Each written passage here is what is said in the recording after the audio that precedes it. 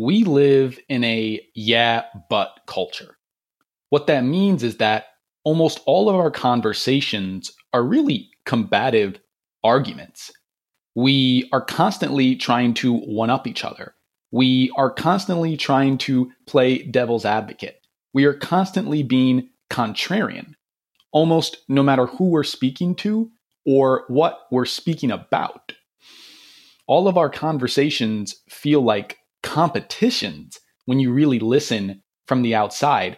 And this is so apparent in our language. Yeah, but is so commonly used to transfer between one speaker and one listener to the opposite.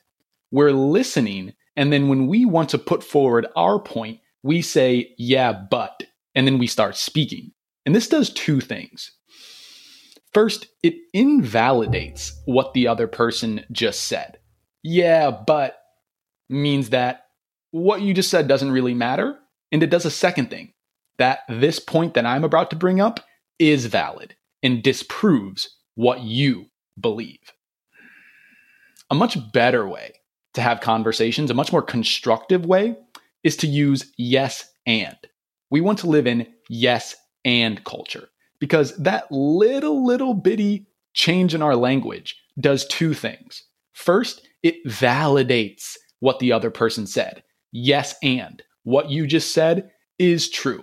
And then it prepares the speaker to hear your point, which you're saying is also valid. And what that does when you bring both sides of the argument up to the level of being valid, then you can have a conversation about cost and benefits. What you're saying is true.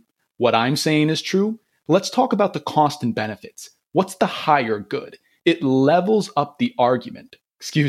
It levels up the conversation, the discussion from a combative argument into what can be a constructive conversation. And all you need to do is change the language.